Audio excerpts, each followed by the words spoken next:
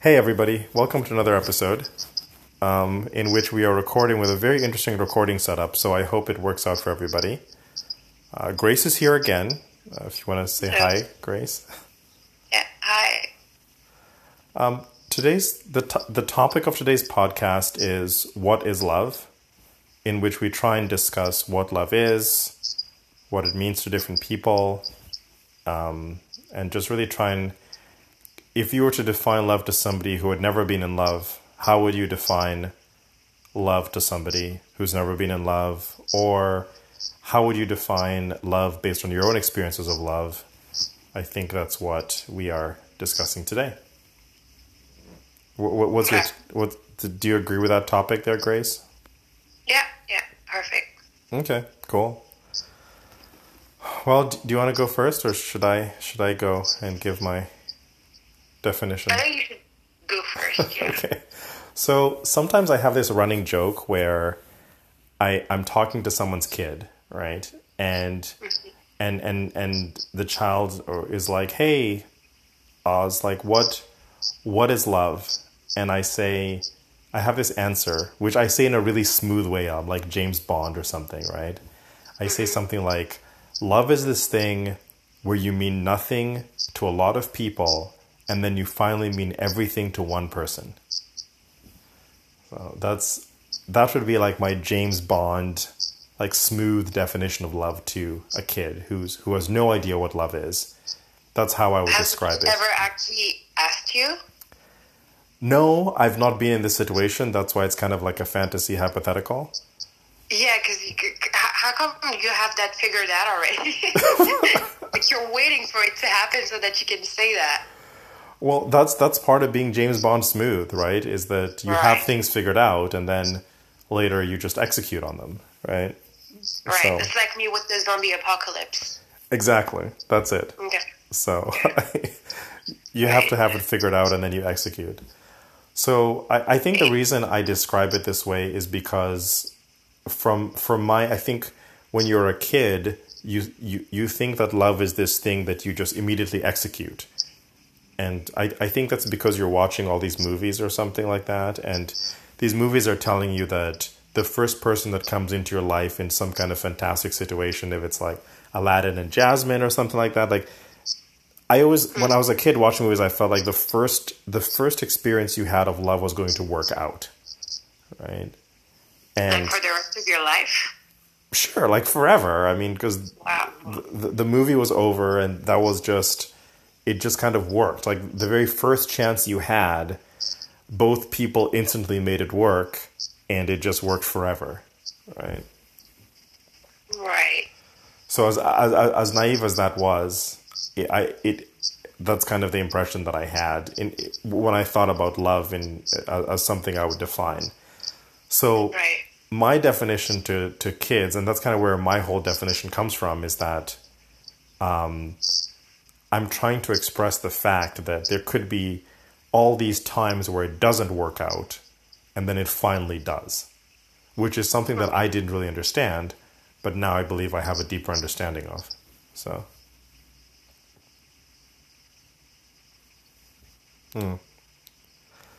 that's my take. How do you know when you're in love with someone? How do you know when you're in love? I think sometimes you want to be in love with someone before you know you are in love with them. Right. Or well, do you ever? Okay, I think the first step is wanting to be in love with somebody, right?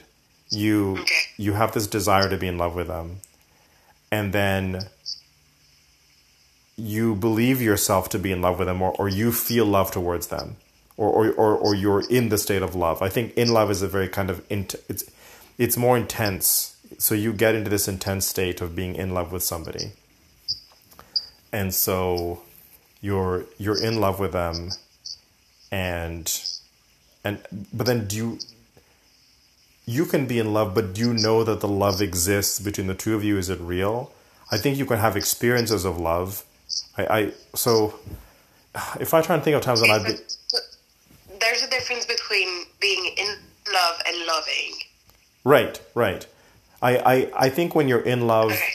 you can have these ultra simple experiences, like sitting on a beach, or like sitting at a park bench, or walking to the grocery store. Like I remember there were times when I was in love with somebody and we would walk for a few blocks, and I still remember walking those blocks now. I remember exactly where I was, exactly what it felt like.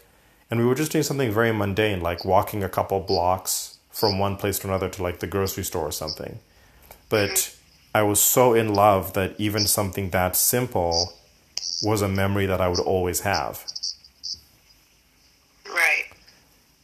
So I think the state of being in love is kind of, it's I don't know how to express it, but it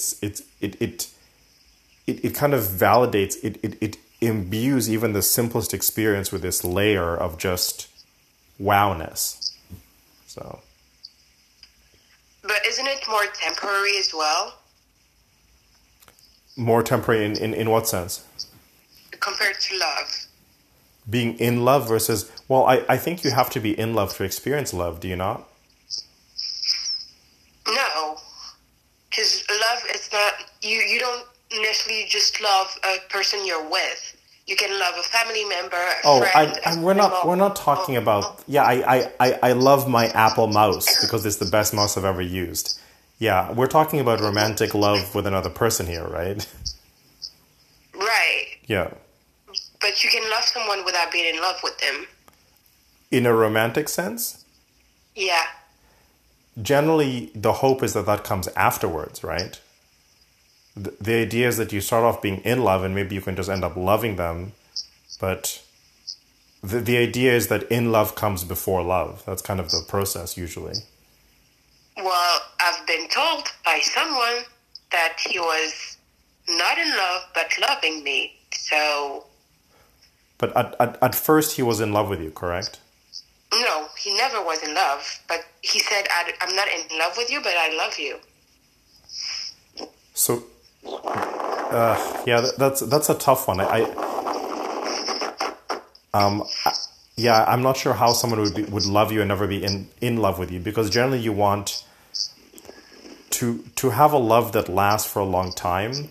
I think you want to start at a point where you're in love with somebody. Maybe we don't understand it the same way, maybe because the barrier language, language barrier, however, whatever. Because the way I see it, like you love someone means you love their personality, you love spending time with them, just Yeah. them as a person. And then when you're in love, it's, you know, when scientists say that like love is a chemical and it only lasts 3 years, I feel Right. like that's being in love. And then love is more like an appreciation of the person's presence in your life that you don't want, and you wouldn't want someone else in that position. You'd like that person and where they are, where they stand in your life. Yeah, I'd agree with that definition. I'm just saying that this 3 years of euphoria that you're talking about, that comes before, right? Really? Honestly, the goal is to have the in love be forever. I think in the ideal sense, if you think about the most ideal sense of love, you want it to be something where the person is in love with you, and that's kind of the state that they maintain for the longest period of time, right? And, Right. and if you can be in love with someone for your whole life, I think that's the holy grail, right? So Do you think it's possible? I actually could have done it when I was like really the first time I was in love. The first and the second time I was in love, I 100% could have done it forever. So the first time it ended because the girl's parents didn't want us to be together. And the second time it ended because why? Yeah, because I thought it was replaceable. So I didn't want to fix the thing that had occurred because I just thought, oh, I will find this again. But that specific version of what I didn't really understand is that the specific version of love you have with somebody is never replaceable. And I'm not sure what my view was, but yeah. So I didn't understand how irreplaceable certain specific elements of being in love with somebody in a certain way, how you can't replace those things. You can have something different, but I just thought love followed a pattern and that, oh, I'll be experiencing this pattern again, so it doesn't matter. But the reality is that I was never going to experience that pattern again. Right. But wait, you don't really know what would have happened if in both cases you would have stayed longer. Like maybe 15 years later, you would have stopped loving them. I don't think, no, because I had an absolute belief that it was possible. Well, I don't think that's a valid argument, because in anything in life, you could say that in 20 years, will the Earth still exist? Like in 30 years, will X, Y, Z? Like I think can you evaluate in that state? Oh, actually, you know what? Okay, just taking this all back, I would probably add the third time and the fourth time. No. Okay. Okay. Ugh. Okay. Wow. That's a really interesting question, because what happened with the first two times is I was kind of like a kid, right? I didn't really have much life experience. So as I got older, and I had a couple times where I fell in love when I was older, I understood. I think the thing I started to learn or trying to understand was how much people's environment can change who they are, or how much people going through like some strong adult experiences can change who they are. Right. And I don't think I understood that deeply enough when I was young. So my evaluation of how possible a continuous love in a continuous state was I guess in a sense the understanding of a child. I was almost like a kid. I was more like, oh yeah, I could say I was like a kid thinking, okay, if I can feel the potential of sustaining this state forever, then I can do it forever. Okay. Yeah. So it was interesting. I don't know how I would describe that. Whether I would describe that as being like optimistic or like youthfully optimistic. Mm-hmm. But I didn't understand how very basic elements of adulthood could change people, right? Because the elements of adulthood are very different from the element of like being in high school or something, because it's just very different in how intensely it can affect and change people.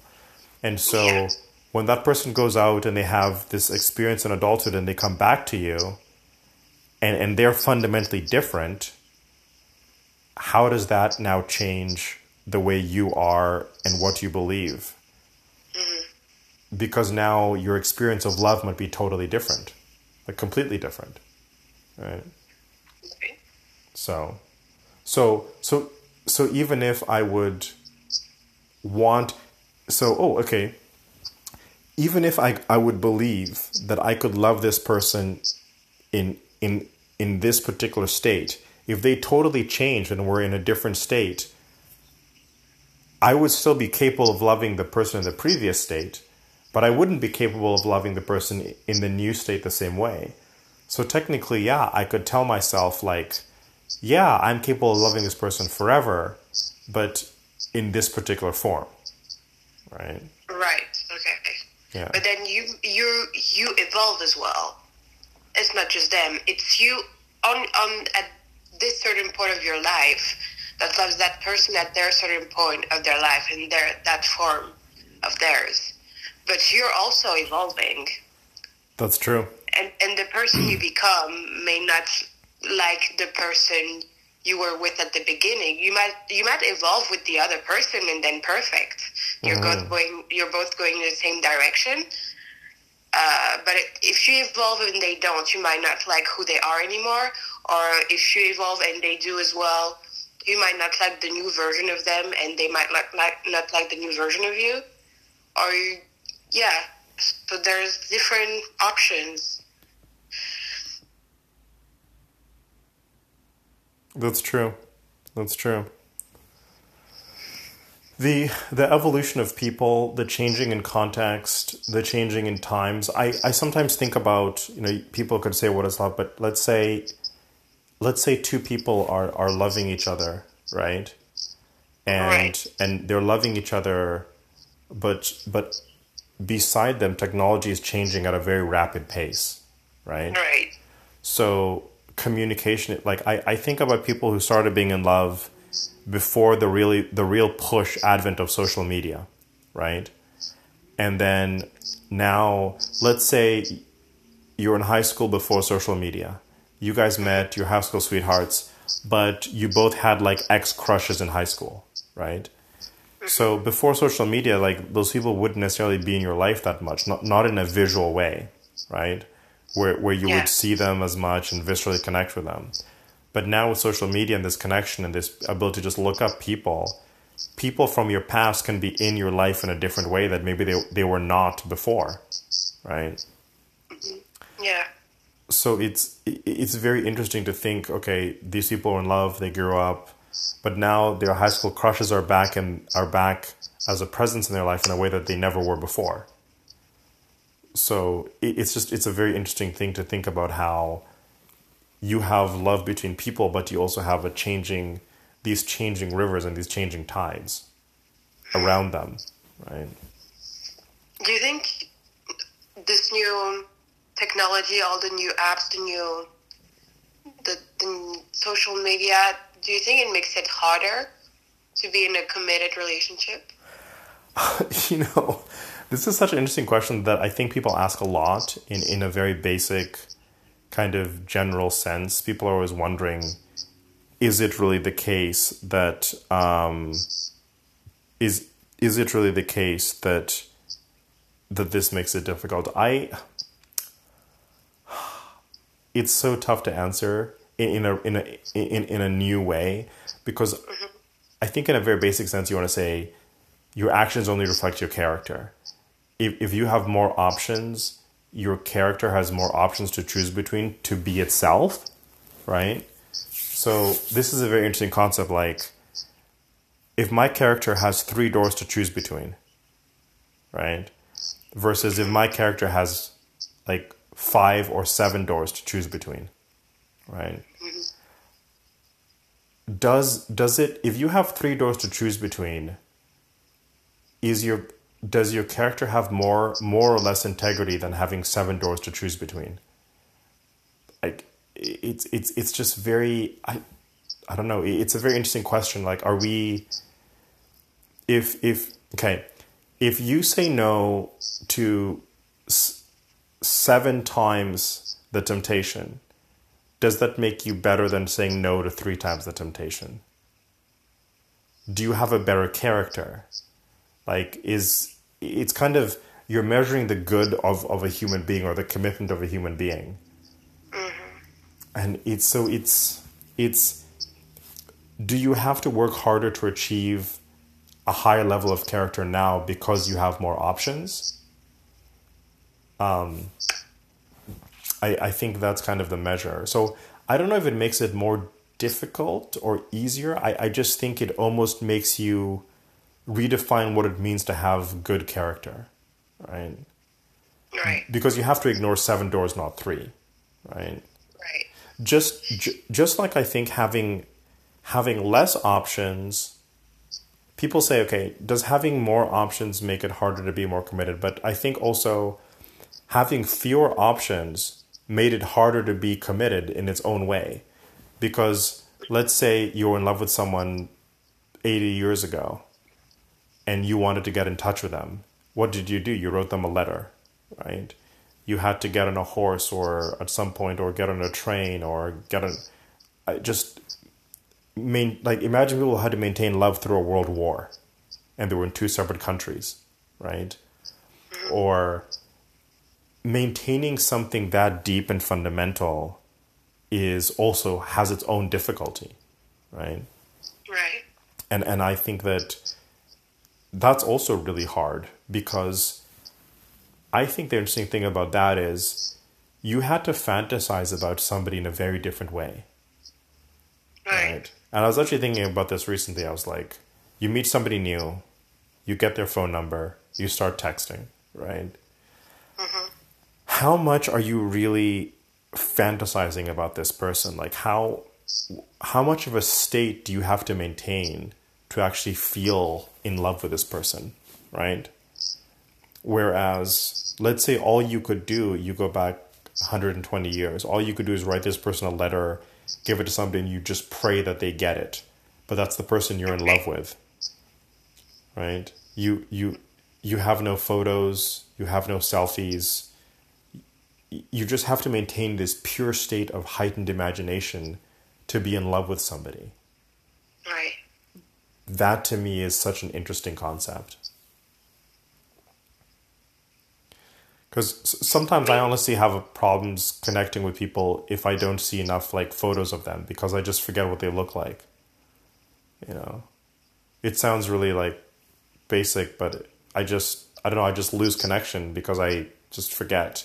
Because the world is so visual, you're so used to visual stimulation that I'm just like, well, I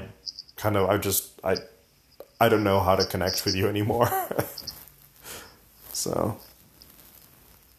Well, I don't feel that way personally, because there was a guy I worked with at some point that I had a crush on, and he wasn't often working there, so I wouldn't see him for months. Mm-hmm.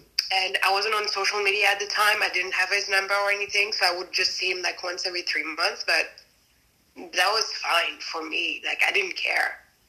Really? I didn't need to. Yeah, no, I didn't need that to see him or even talk to him to maintain the crush. Wow, that's respectable. I probably couldn't do something like that. Not really. But how old were you when you started using social media? I guess when it first came out, I don't know. I mean, I've always used it in some form or another. So, right.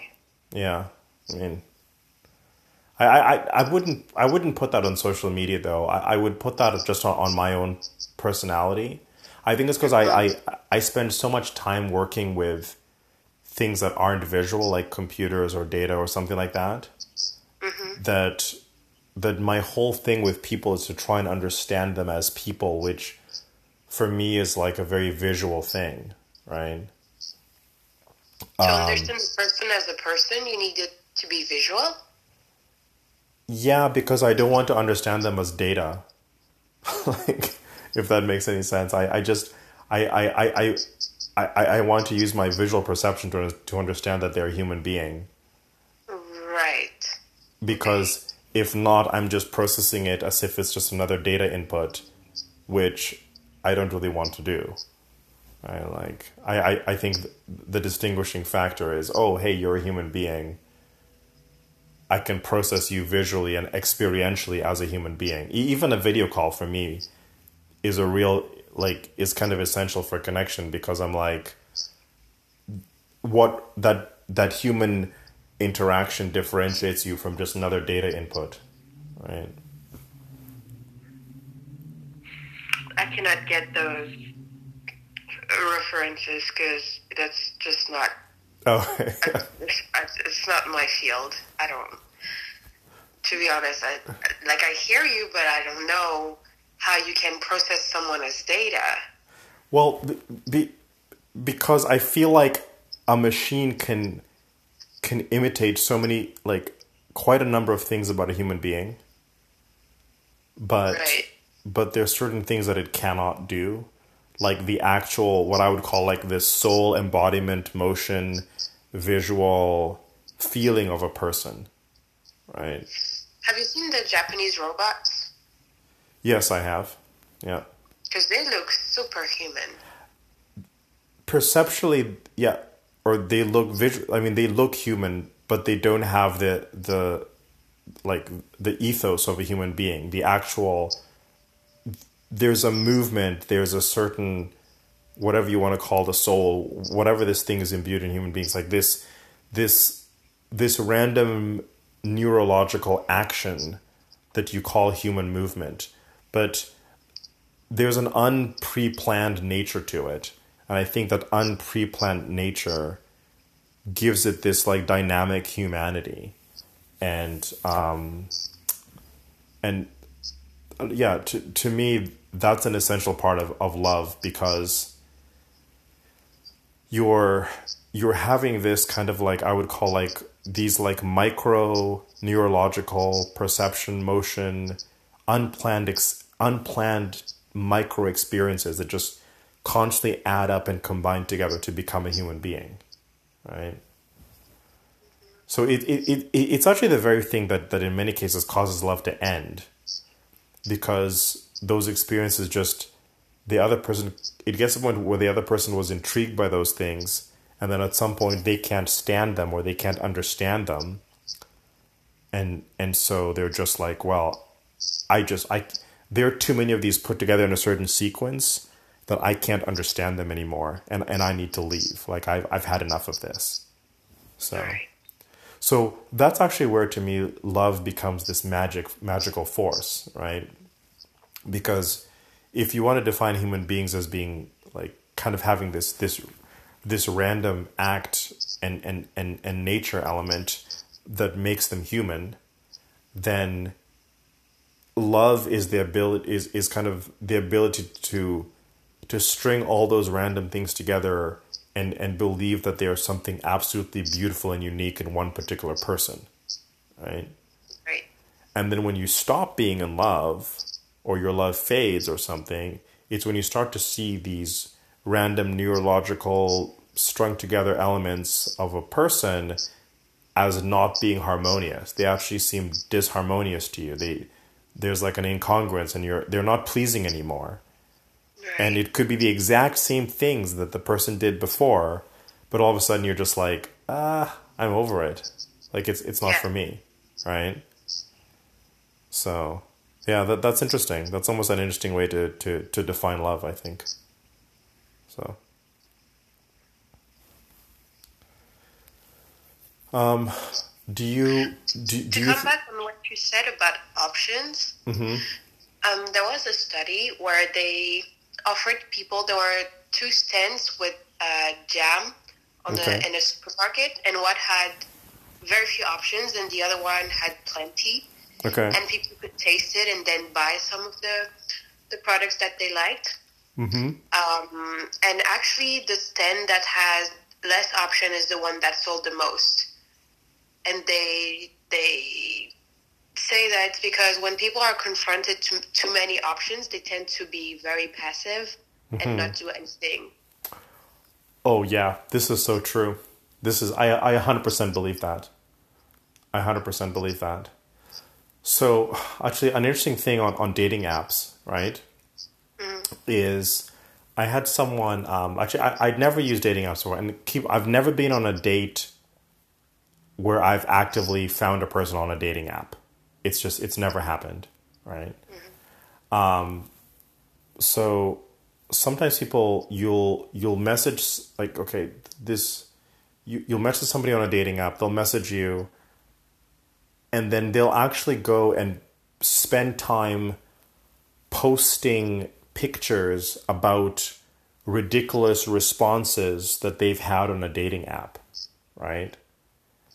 And I just find this really funny, because you could actually be trying to find something real on the dating app. Like when I was on the dating app, I was trying to find a real connection with somebody. But that same person was like using these kind of like ridiculous messages they got on the dating app to go and gain some kind of like social interaction on their social media, right? Right. Like, oh, should I message this person who sent me this ridiculous message? The answer is obviously no. But the fact that you went through the process of screenshotting this, putting it up there, going through this whole thing, it really goes into what you're talking about, which is you give people so many options, it becomes a game, right? And I actually think this ties into this idea of how do people define love at different areas in their life, right? Or different eras. So when you're starting out, you believe that love is, maybe you believe, oh, love is readily accessible or something like that. Or I have an infinite amount of chances to actually fall in love with somebody, right? Maybe that's because your equation or your calculation of love is very short. You believe that the time between meeting somebody and being in love and having confirmed that love is real is like 3 months, right? But you fast forward 10 years and you're like, whoa, like I have to meet somebody, know them for 2 years, live with them for 1 year, do this, and then we really have something real because there's so much more responsibility later, right? Right. So it's just an interesting scenario. Like I think love can be, people, you could say, what is love to somebody? And they'd be like, oh, they're at a certain age. And they're like, oh, love is a game you play where you can win really quickly. And it doesn't matter if you lose because you can just win really quickly again. Right? That sounds like what an asshole would say. Sorry, I cursed. No, not necessarily, that. I think people say this, for example, let's say you're in high school or something, right? And or you go on a date with somebody to prom, something like that, and you're like, oh, the person says they feel love towards you, something like that. Because everybody is in such maybe a positive, because you don't understand all the gravity of life yet, right? Because maybe your slate is so clean, your heart is so clean, you're just like, oh well, look at how fast this happened. It can happen this quickly again, right? And I don't mean it in a sense like people are just like dumping people or whatever. I just mean like, oh, okay, we fell in love, but we went to different colleges. Or it doesn't matter. I'll fall in love with somebody else at my new college, right? And then, that person transfers after second semester. And you're like, oh, you know what? I'll fall in love with somebody else the next semester, right? But then now you got a job and you're working like, your first 60-hour week, and you're like, oh my gosh, I'm really tired, right? Like, I don't have time to just go fall in love again because I'm working 60 hours a week now. I have to sleep. I'm exhausted. So the one night you go out after your first 6 months on your first job, you meet somebody, you're like, oh man, okay, let's maybe put some more effort into this thing because I don't know when I'll have time off again to go out and fall in love, right? So sometimes it's not even in a negative. It's just like people, you're young, you think, oh, time to love is like 0.54, right? Then you get older, you're like, wow, like time to love is like 5.4, right? So it's just a different calculation. Have a good first experience in order to feel that way. You have to have a good, that's true. Yeah, or just be a really resilient person, right? So I heard an interesting story, like someone was talking, they were talking about their first kiss, and someone asked them, hey, what is your first kiss like? They were like, oh, it was terrible. And then they were like, they asked the person, what did you do? And the person was like, well, I just redid it. I just tried the kiss again, and it was better the second time, right? With the same person, yeah, we just tried it again. So I'm not saying people go back to people or anything like that. I'm just saying that sometimes really resilient people can just say, hey, that was a bad experience. I'm going to totally try it again. Right?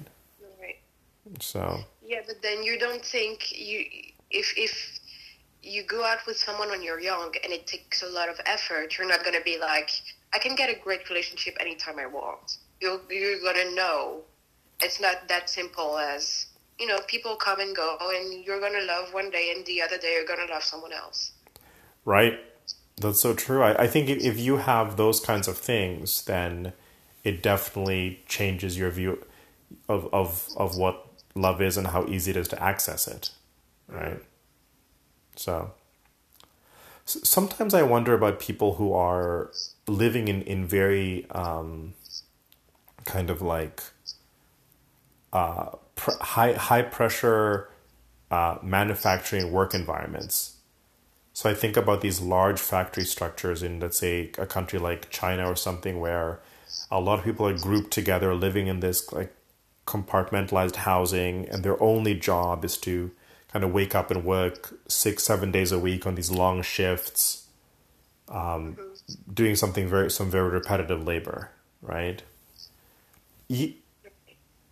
Even in this case, I know there are a lot of people who fall in love and who just have, in the hour or two that they have before they go to sleep, they have this intense romance for each other, right? Right. And I think that must be really interesting, because imagine like you're on the conveyor belt doing the same thing every day, and you see this person for a few hours, and maybe on the one day a week you guys get off, but that's your life source. That's the emotional beauty in your life, right? That love, even though it's in such a confined environment, must feel very interesting. Because it must feel like a relief for a few hours a week. Yeah, like a relief, and maybe the way you hold or value that love is heightened by your situation, right? Because you're in that point. I think this happens a lot when you travel. Like, I think sometimes when you travel and you meet somebody and you're with them for a period of time, you just feel this suspended state where you're like,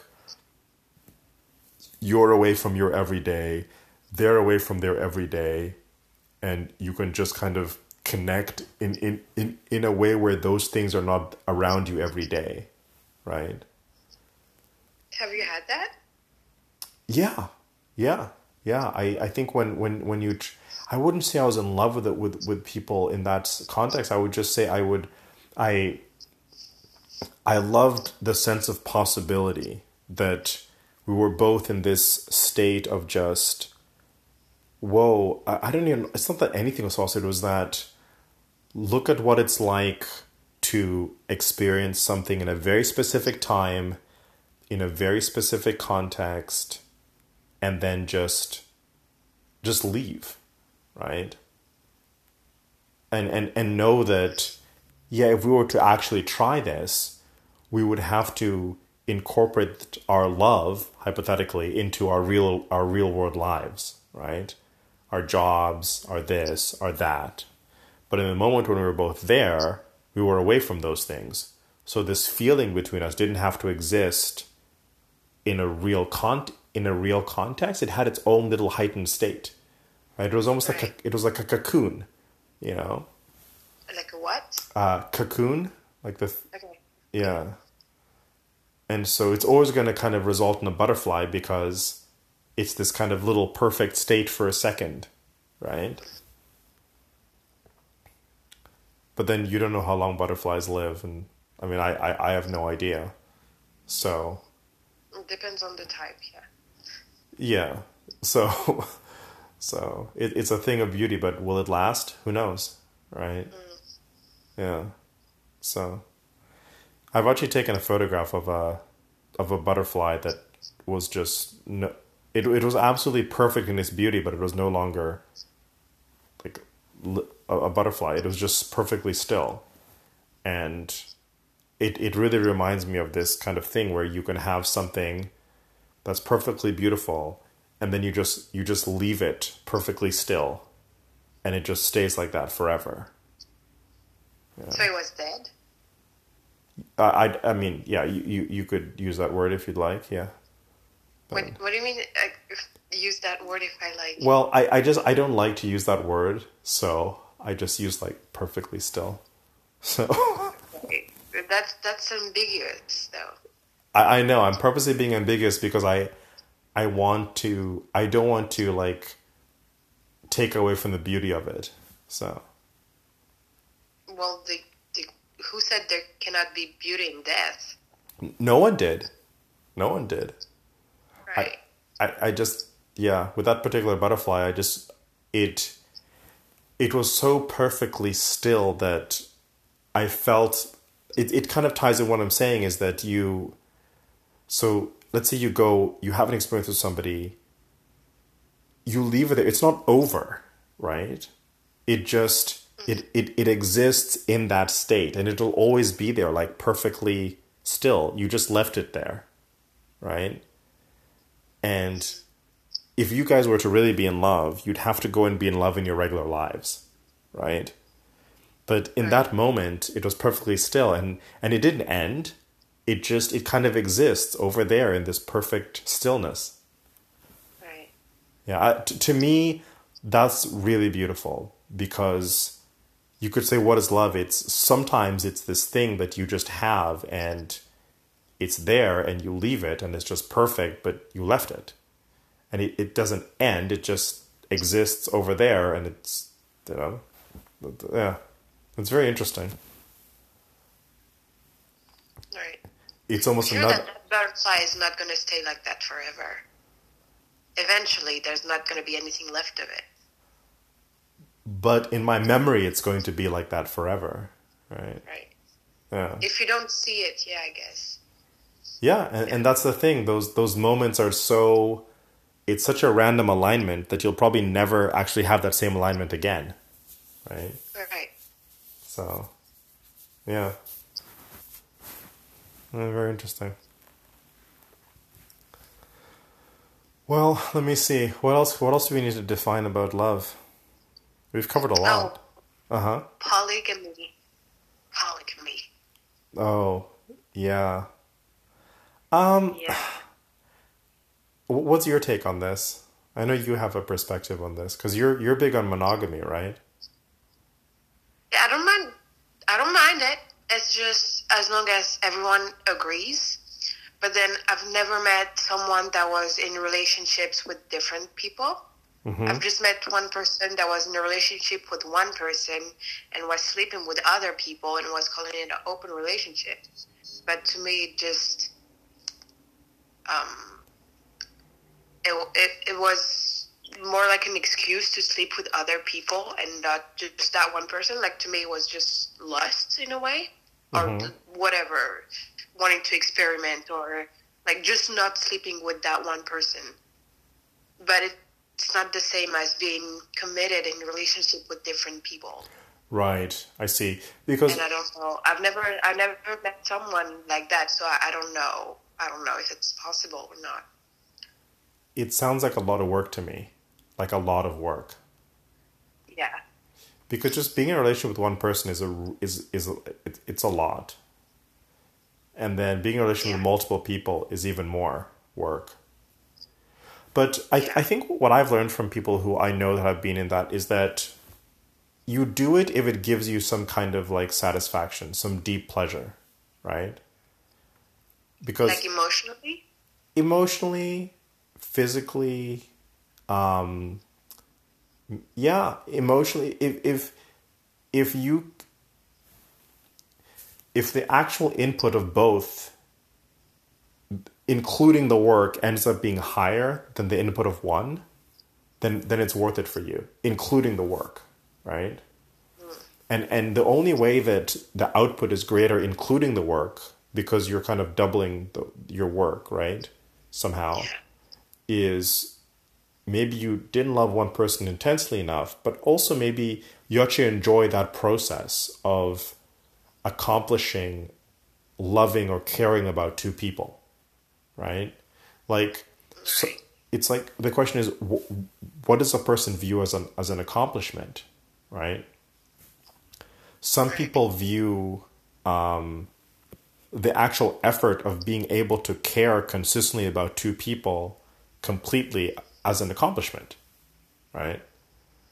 Right. So they put that down in their book, and they're like, oh yeah, guess what I did? Like, I really cared about two people. Whereas some people are like, that sounds like a lot of work to me. Like, I'm okay, right?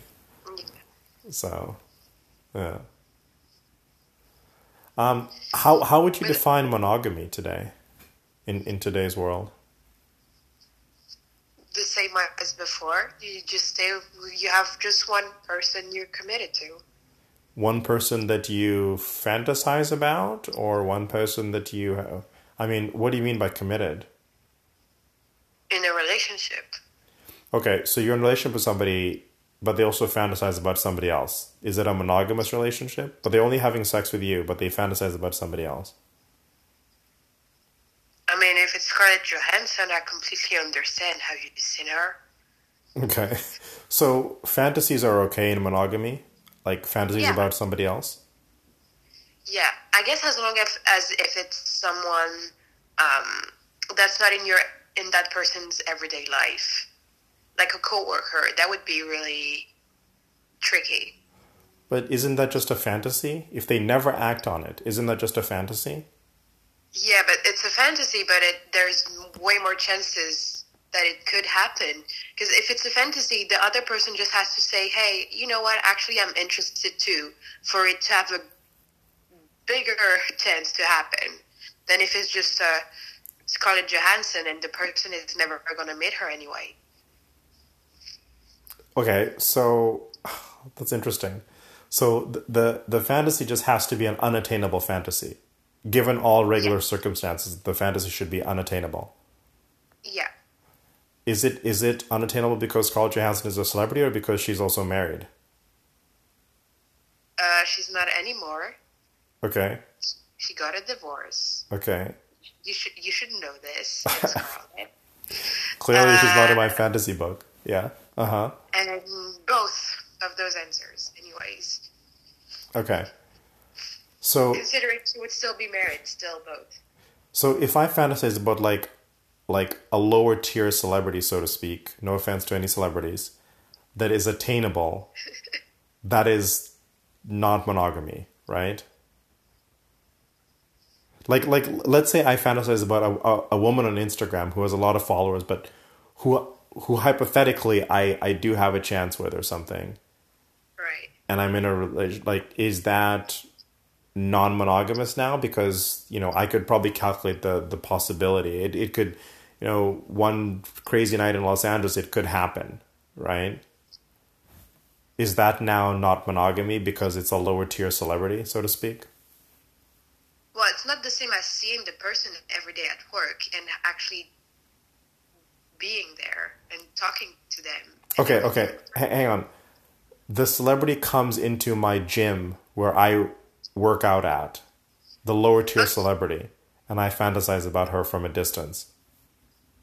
Right. Is that monogamy or not monogamy now? I'm not saying it's not monogamy. I'm saying it might be a problem in the couple, in the relationship. Okay, but it's still monogamy, right? Yeah, as long as you don't actually do anything, it is monogamy. Okay. It's just tricky. It makes the relationship a bit more complicated. Interesting. I mean, it depends how much you trust the other person and how much you trust yourself. Right. And how much you're committed. Mm-hmm. So it could go perfectly right, even though Nicki Minaj comes up to your office and puts her butt in your desk and say, give it to me. Right. You could choose to not do anything and just leave. Mm-hmm. Okay. Yeah, I guess so. So you mentioned trust. Do you think trust is a part of love? Or how does trust relate to love, in your view? I don't know. I'm not sure you can fully love someone if you don't trust them. Okay. I actually have a different view on this. I think... They say that love is unconditional. Wait, you're saying that that's my view? No, I said they say that love is unconditional. That's what people want. Although, I mean, there's always basic conditions like, honesty and those sort of things that everyone wants, but no one really gets. What? Who is completely honest in the relationship? Like, completely honest from the beginning till the end of the relationship. That never has told a single little lie at any point. Well, I don't know about I'm talking about like significant lies, like... I'm talking about in general, everything, all of it. When you say that you're late because someone passed out in the street, when you're actually just late because you're late. and that's the way it is. Okay. So does that make someone untrustworthy, or does it just make them human? I'm just saying we're looking for things that we can't do and we can't get. Okay. Complete honesty, because a lot of people say they want their partner to be fully honest. It's not true. Mm-hmm. Okay, like sometimes they want their partner, if they ask them a question, to lie? Not lie, but don't say everything, all the details. But Like I think like that's... a man, if a man admits that he cheated on his wife, Mm-hmm.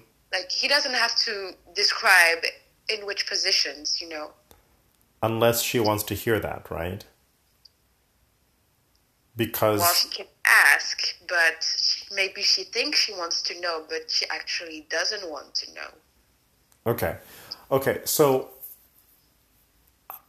I think fundamentally you're talking about like fundamental truths versus like kind of like pleasant, like just making life more pleasant for somebody else, right? Right. I think there are cases where people have maintained relationships where fundamental truths between them are never lied about, right? I think that's Right. reasonably possible, right? I don't think that's impossible. Yeah. I think so. My view about trust Well, and... it is possible when you don't do much wrong. It makes it much easier. Right. Okay. I'd say that. Because when there's significant wrong, then you have to push harder to be honest, right? Yeah. Yeah. Okay. That makes sense. I was gonna say that in terms of trust, like I don't know if you need to trust. I have an interesting view about trust, right? I believe trust is a continuous experience. Okay. So I just think you never trust or not trust somebody. I just think you experience trust. I don't think you, like, I would never say I trust this person. I would just say I'm experiencing trust. Like, trust is something that exists or doesn't exist. But I don't know. It's a very different view that I have of trust, because I believe, because it goes back to what I was talking about with this randomized experience of humanity, right? If you can always trust a human being, then they're kind of not a human being anymore, because you've taken all the randomized neurological triggering stuff out of them, right? You've made them into like a robot. But I think if you could always have the potential to exist in a state of trust with somebody, that's a human being. But in each one of those states, you know that you could also not be in a state of trust, right? It's almost like you are continuously winning a flip of a coin, but the probability is still that you could get the other side of the coin. But it just so happens, for every time you're with a person, you just continuously get the side of the coin that is trust, right? Right. So it's just a different way of looking at it. But so the coin is flipping in the side of trust, but there is the other side of the coin too. So yeah, that's kind of how I look at it. So Well, that's a very positive way to think about it, because then when you get the other side of the coin, if it ever happens, you're less disappointed because you were always aware that it could happen. right, Whereas if, like me, when you trust someone, you blindly and fully trust them, when they're being dishonest or fooling you, it's a big fall. Like it's you just didn't expect that ever from right, that person. yeah. So yeah, that's my personal approach to it. So Right.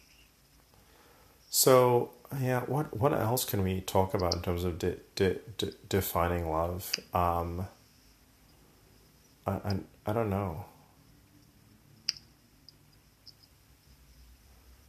When How much do we have left?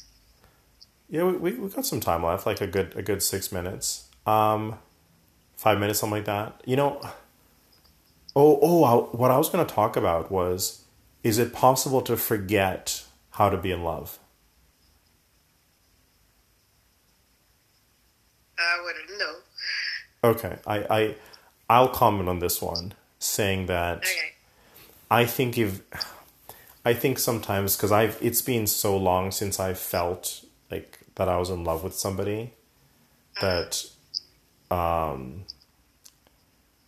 I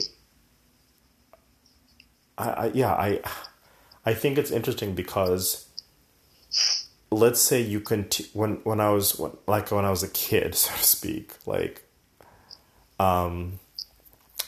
when I had these like a couple continuous experiences of being in love with somebody, right?